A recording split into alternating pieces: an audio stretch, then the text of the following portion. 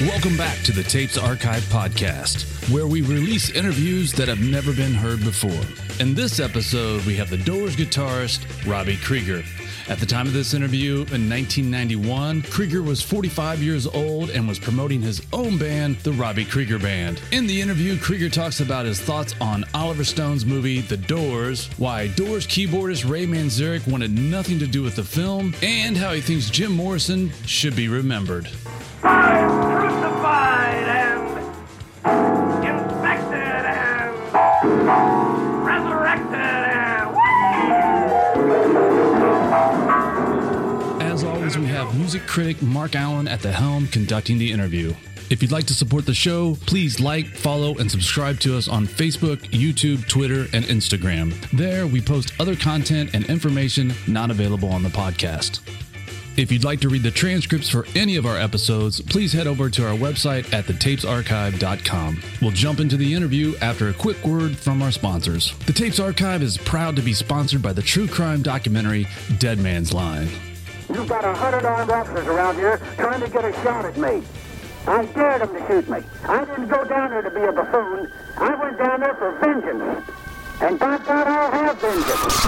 In 1977, Tony Kuritzis kidnapped a mortgage broker and held him captive for 3 days. For the first time ever, the media was able to cover the event live. To some, Tony was a hero. To others, he was a crazed thug. Dead Man's Line, the true story of Tony Kuritzis. This award-winning film is available exclusively on Amazon Prime. One last thing before we get to the interview, the Tapes Archive podcast is a proud member of Osiris Media, a global community connecting passionate fans with podcasts and experiences about artists and topics you love. Thanks for tuning in, and now it's time to open the vault. You have some time to talk to me now, or do you want to reschedule? I could give you about 10 minutes now, or I could reschedule it. Let's see how far we get, okay? Your bio says that you have become the unheralded first to do what later became the standard for guitarists. Hyperbole, or can you cite some instances? Say that again, what did it say? It says, you become the unheralded first to try what later becomes the standard. I think they're talking more about the Doors than me. You know, I think other people, other bands sounding like us, and the type of stuff we write. And although I think guitar-wise, I was one of the first to use the slide. I think quite a few guys copied my style too. The slide and rock guitar, you mean? Yeah. Do you think you're recognized for what you contributed as a guitarist? Well, among guitar players, maybe so. I don't think so, because Morrison got most of the limelight from the Doors. And the other three guys didn't really get as much attention as we would have had we been in, a more normal group. I want to cover a couple of things before we get into the Doors. Also, No Speak Records. Why did you decide to make a No Speak album? It sort of fit in with what I had been doing anyway. I've been making sort of rock, jazz, kind of instrumental albums over the past 10 years. Anyway, it seemed like a logical thing to do to me since I didn't have Jim to write for anymore. I figured I'd just go instrumental. And in your new band, you're playing with your son. Is that good? I'm enjoying it. Yeah, I wish I had a dad who had a band when I was starting out. Did your dad encourage your playing in a band? Not really. No? When he saw it? Didn't discourage it, but, he wanted me to become a lawyer or something like that. Are there times where you wish you had become a lawyer? No. No? Oh, well, that's good. Is this the first band that you've gone back to playing some Doors tunes with? Not really. I've always done some Doors stuff, with whatever band I've been in. Well, not always, but I'd say in the past 10 years or so anyway. Okay. Let's talk about the movie for a bit. What did you think of it? Well, I think it's, for what it is, I think it's real good. I look at it like a real good video. Okay. To me, there wasn't really enough there to make a real meaningful Hollywood movie out of. But I think there was enough stuff there, just visually and and musically to make an interesting movie. Oliver did a real good job, I thought. Yeah. Well, it looks more like a video than a movie, actually. Yeah. So you're pretty nice to it compared to at least what I've heard Ray Manzarek say about it. I mean, he just scorched the thing. Right. Well, he decided not to be involved with it at all, and it's really easy to knock something that you weren't any part of. In a way, it's like sour grapes, I guess. Have you talked to him? I say that because I decided to go ahead and be involved with it and try to make it help it become as good as possible. Whereas Ray just went the other way and said, "No, I'm not going to have anything to do with it. This is fucked," which is pretty weird because Ray has been the one that always wanted to do this movie, and I've never wanted to do it. And finally, we got Oliver Stone, so I said, "Shit, all right, let's go ahead and make it as good as we can." And Ray bailed out. Have you talked to Ray about it? Not much. No reason to. Yeah. No. In the movie, you guys are pretty much always shown looking at Morrison and scowling. Is that what you did? Sometimes.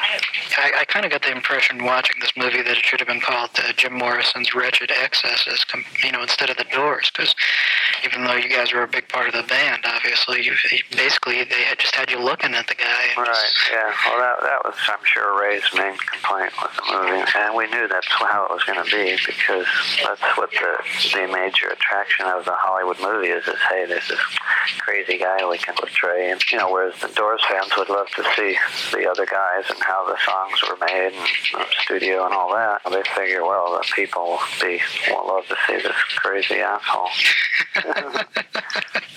That's why I never wanted to make the movie. But I figured that if people can get some idea of what it was like to be at a Doors show, and they can hear, the songs and have some nice visuals put to them, then that's better than nothing, And somebody was going to make this movie anyway, one way or the other, without us or with us. Did they have to have your permission? Well, to use the songs, they did. The thing is, they could have done something like The Rose, where they take some of the songs that we didn't write, that we did, like Backdoor Man. They can do those, and they can take and have some guys write some songs that sort of sound like some Doors songs. And, that would be ridiculous. Okay. But they would do it. What's the truth about the Doors? You were there, and you know it as well as anybody. I mean, what's the attraction? Why are they still, why are the Doors still popular 20 years later? And what's the truth? What really happened? I know that could be a very long answer, but... Well, I think part of it is that, we really were not part of the 60s band trip, flower power and all that. We weren't into that. We were either ahead of our time or behind our time or something, but, I think that's why people relate to us now, because we were sort of different, more psychological, more universal in the way we wrote songs. Our sound was different. Our sound even was more like today's sound in that, because Ray had to play the bass at the same time as the organ, he ended up playing these very hypnotic things that were easy for him to play. And it was sort of like today's sequence stuff, very hypnotic, maybe not danceable like your dance music of today, but I think it had the same effect on people. And but it was mainly the words. They really came from deep within rather than being about, local subjects or trivial subjects.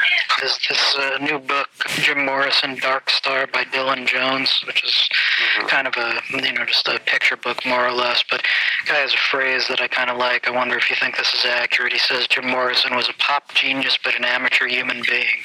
I think, in a way, he was way ahead of anybody else, just being a human being. But in other ways, he was a retard. He could be a real asshole. But that wasn't Jim. That was the crazy guy that came out when Jim got drunk. But Jim wasn't drunk all the time. He could be the greatest guy you've ever met in your life, which, even if that was only once a week, that was enough to get you through the other 6 days. Okay.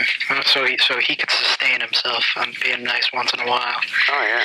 The thing that I thought was really flawed in the movie was that, you guys made 8 records in about 4 years. And, obviously it couldn't have been going off and just going nuts all the time, because 8 records in 4 years is a lot of product. Well, that's the thing is, when Jim was working, he was at his best. And he was never missed a show, even though it seemed like in the movie that he was always, late or, and many times we were worried that he might not make it. But he always did. And the reason for that was because that was what he lived for. That was, playing was what he loved the best. And that's when we were at our best, all the personal shit aside, when we were playing, we were great.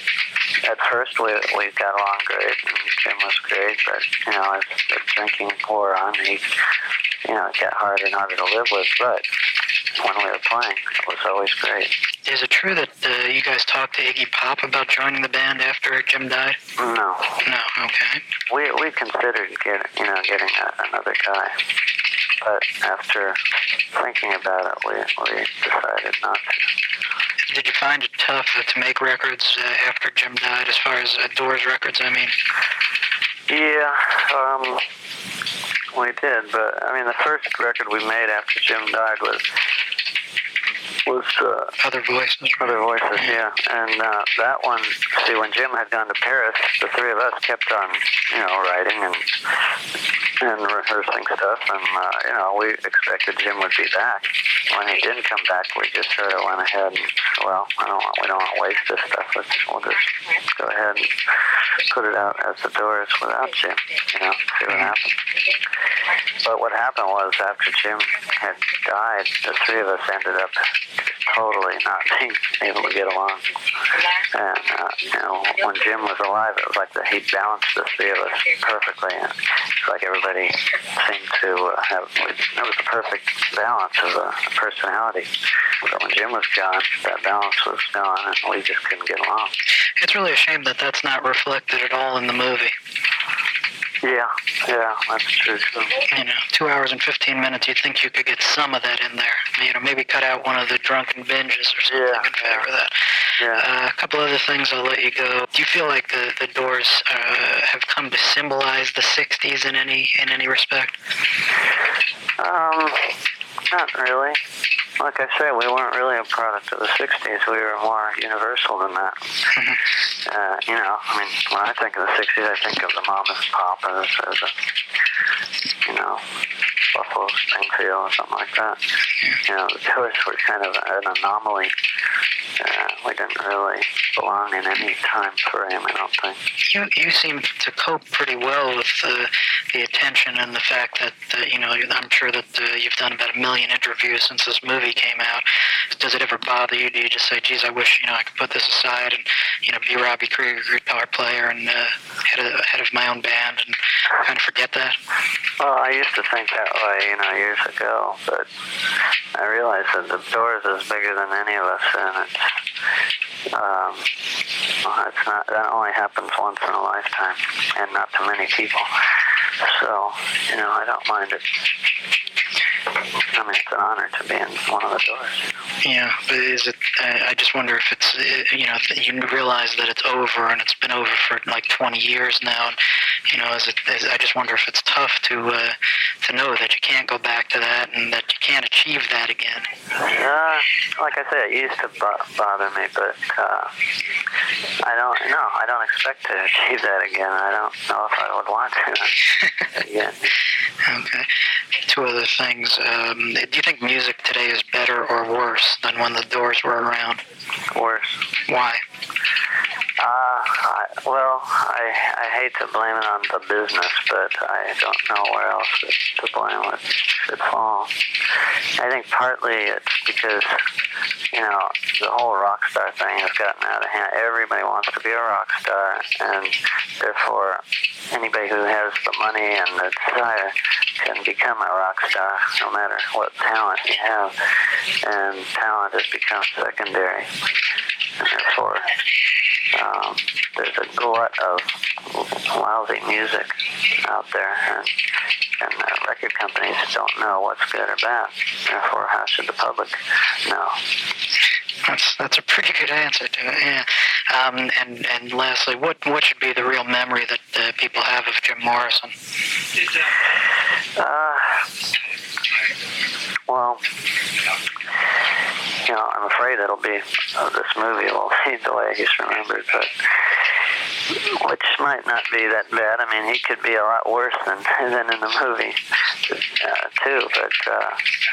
But then again, he could be a lot nicer guy. I wish everybody could know him the way I knew him before the drinking, and when we were writing those first songs, and in the early days.